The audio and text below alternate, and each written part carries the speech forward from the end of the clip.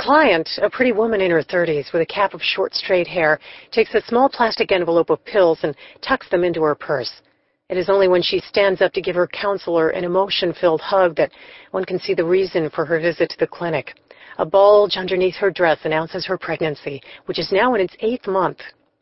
Her counselor and the doctors and nurses at this facility in Khayelitsha, a black township outside Cape Town, South Africa, are the only ones who know that the woman, who here will be called Millicent,